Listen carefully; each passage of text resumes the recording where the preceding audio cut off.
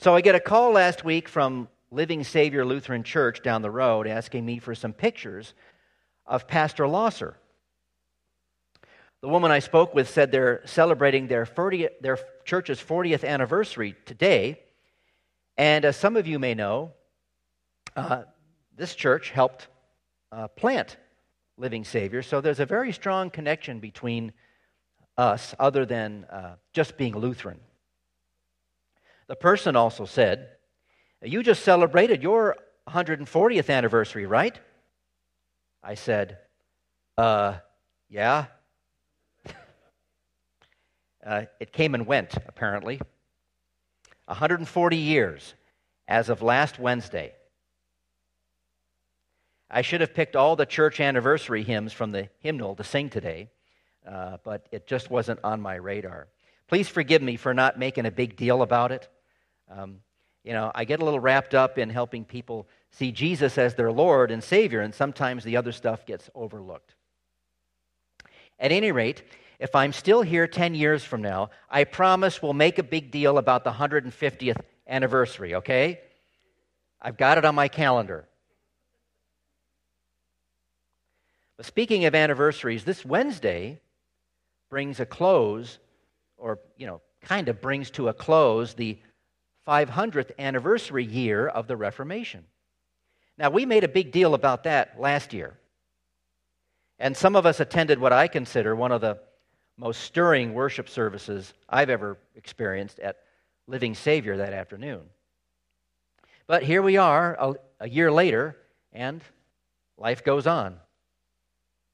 We could continue celebrating the Reformation for years to come. There's going to be a 500th anniversary of the Heidelberg Disputation, the Augsburg Confession, the Diet of Worms, all those milestones which happened after 1517. We could celebrate the 140th anniversary of the first pastor installed here, August Kentner, on November 3rd. We could celebrate the day the land was offered to the congregation on the 24th of November. We could celebrate the day the vote was taken to decide between two land offers on January 1st. And we could celebrate the day it was accepted on February 9th, and every milestone after that. We can celebrate this and that till the day Jesus returns, but we're already doing that. Every week we congregate here at this altar, not only to receive everything God has to give to us, namely forgiveness of sins through the Word and Sacrament, we also celebrate the anniversary of our ultimate pastor, our high priest, Jesus Christ, every Sunday.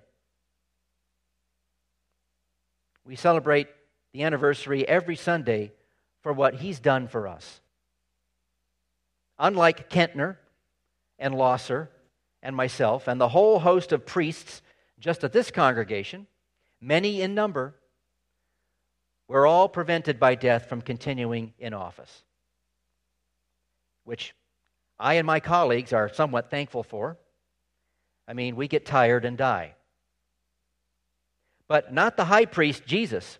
He holds his priesthood permanently because he continues forever. This Hebrews text is a really good reading for today for two reasons. First, we don't get to hear it very often because it usually gets replaced with a reading from Romans on the Sundays where we hijack the regular Pentecost Sunday for the Reformation.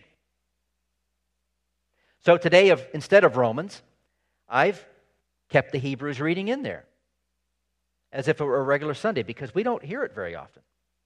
The second reason, it's a completely appropriate Reformation-type reading. Here you have the author of the Hebrews speaking of Jesus, the high priest, the highest of the highest. You can't get any higher. He's the one in charge of everything. He is our high priest, intercedes for us. This is what Martin Luther was trying to get the church and the Pope to see 500 years ago.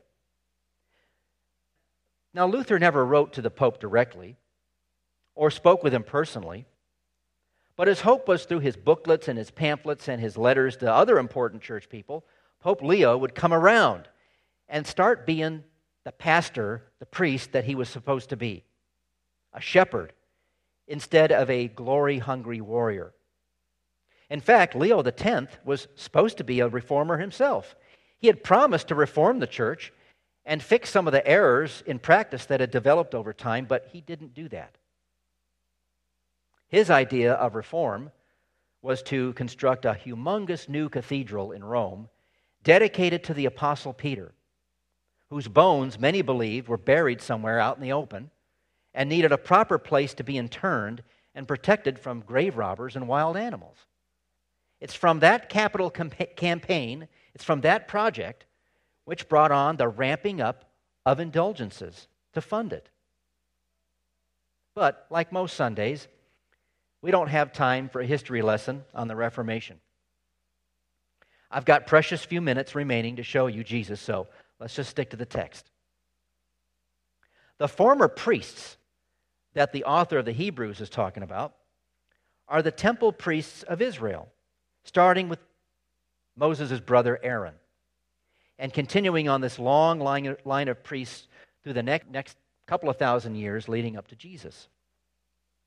Don't ever buy into the lie that Christianity as a religion, and Judaism for that matter as well, are man-made systems that people made up to find God or to reach out to God or as a response to God or anything like that. Don't believe it. It's not true. The truth is just the opposite. God made up a system for man by where we would know him and we would know his love for us, and that we would be his people and he would be our God. It started at the very beginning with Adam and Eve, but because they brought sin into the world, God's relationship to people began to take on a much more systematic flavor or character, especially with the people Israel. And the priests are a big part of that. When God brought the Israelites out of slavery from Egypt, Moses and Aaron just didn't decide one day, hey, let's pick some of the men as priests and put them in charge of things. No, God directed that to happen and explained in great detail how that was going to work and what the priests were going to wear. The priests were the middlemen, so to speak, between the people and God. They were the intercessors. They spoke to God in the temple on behalf of the people. On Sundays, I pray the collect, the prayer on behalf of all of you. Well, that's where this comes from. That practice comes from the days of the priests of Israel. I wish I could do it in the Hebrew, but I would just butcher it. I know it. But the priests did all kinds of things to atone for the people, to atone for the sins of the people. They burned bread. They burned animals. They did all this in the temple as an offering to God so that the smoke would actually rise up and be a pleasing aroma to God, and it was. See, which is kind of cool. We know God has eyes, he can see. We know God has a mouth, he can speak. His hands, he can do things. Well, he also has a nose. He can smell, which is interesting. The blood of goats and sheep was splattered onto the altar to cover the sins of the community. The priests did daily rituals, attending to this and that in the temple, and there were very strict guidelines that they didn't impose on themselves, but that God imposed on them to make sure everything was done according to the way that he had set it up. It was a very elaborate, complicated, messy, probably very smelly, but beautiful system whereby God was God and the people were his children. So, no slides today. I have a model instead. I like to build models. Well, if you can build a model of something from the Bible, man, that's the best of both worlds, isn't it? Yeah, so I have a model here of the tabernacle. Okay, this was the portable version of the permanent temple that would be built later on in Jerusalem. So it's, unfortunately, I don't have a good place to display this for you to see it. So maybe what you can do after the service is come up here and take a look at it, peel back the tent covering to reveal the inner chambers of the most holy place where the bread was burned and the smoke the smoke went up to God, and the Ark of the Covenant is way in the back, which only Aaron was allowed to go in there. And then there's other stuff out in the courtyard. There's the tables where the sheep were slaughtered and the blood was spilled and collected into bowls and then flung onto the altar. There's the big fire pit where the bulls and the ox were burned as a sacrifice. All that is in there. It's made to scale about 1/50th. So if you look at it a foot away, that's what the real thing would have looked like 50 feet away. Or put 50 of these models together, line them up, and that would be the length of the real thing. Anyway, the real tabernacle was a model of heaven, a mini version of the system by which the people were saved, and also a picture of things to come. It was also the place where God promised to be physically. He was there in the fire and the smoke that hovered above the thing. And he was also in the deepest chamber under the tent covering. Like I said, only Aaron and his replacements could go in there. He was the high priest. All this was fulfilled in Jesus Christ. When Christ showed up and died on the cross, he replaced this system because he is now the high priest. He is also the sacrifice. All those little sacrifices, all those lambs butchered and all those tables and the blood spilled, all that pointed or led up to Jesus Christ. There's no more need to atone for the sin of the people in this way because Jesus is the final sacrifice on our behalf. As Christians, we have the freedom to do those rituals if we want. I mean, not many do. We can do those to remember where Jesus came from and why, but we no longer put our trust in them in that they atone for our sin because Jesus has done that once and for all. Thank goodness, right? Aren't you glad you don't have to, or I'm glad I don't have to spill blood all over the altar and that kind of thing. Our friend Yoel Ben David from Jews for Jesus, who comes once a year or so. Remember, he was here last year, he was here earlier this year, and he led a little presentation down in the basement one evening, and he got heckled by a visitor who accused him of observing the Jewish laws while at the same time professing to be Christian. And Yoel very disarmingly explained to the guy that all those traditions and rituals are fine if you want to do them, but your trust must be in Jesus for your salvation. I'm running out of time, so I'll jump ahead in thought here and finish with our church today. You know, how do we kind of fit into this whole system? Well, don't ever buy into the lie that you don't need the church to be a Christian. It's not true, and the truth is just the opposite.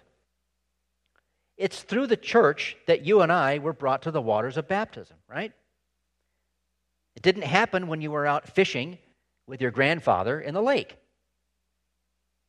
It's through the church that God gives you people who can relate to you, encourage you, and share your burdens. And you can be all that for them too. It's through the church that you hear about God and what He's done for you. It's through the church that He gives you priests, or in our case, pastors, to announce the forgiveness of sins as if Christ Himself was standing here speaking it to you. It's through the church that you're kept safe and secure as if you were in the Ark of the Covenant, or the Ark of Noah, for that matter, either one. And your faith is made stronger by the Holy Spirit working through the Word. Those things happen when you gather around the Word of God with your fellow Christians. Your priests, of which there were many and going to be many, die because Death prevents us from serving until Jesus returns. That's a result of sin. But thanks be to God, we have a high priest, the ultimate pastor, Jesus Christ, who always makes intercession for us because he loves us. So let's exalt him. Let's celebrate his anniversary every day and tell others the great things he has done. Happy anniversary for the Reformation. Happy anniversary for this church. And happy anniversary, praise God, that we have Jesus the high priest. Amen.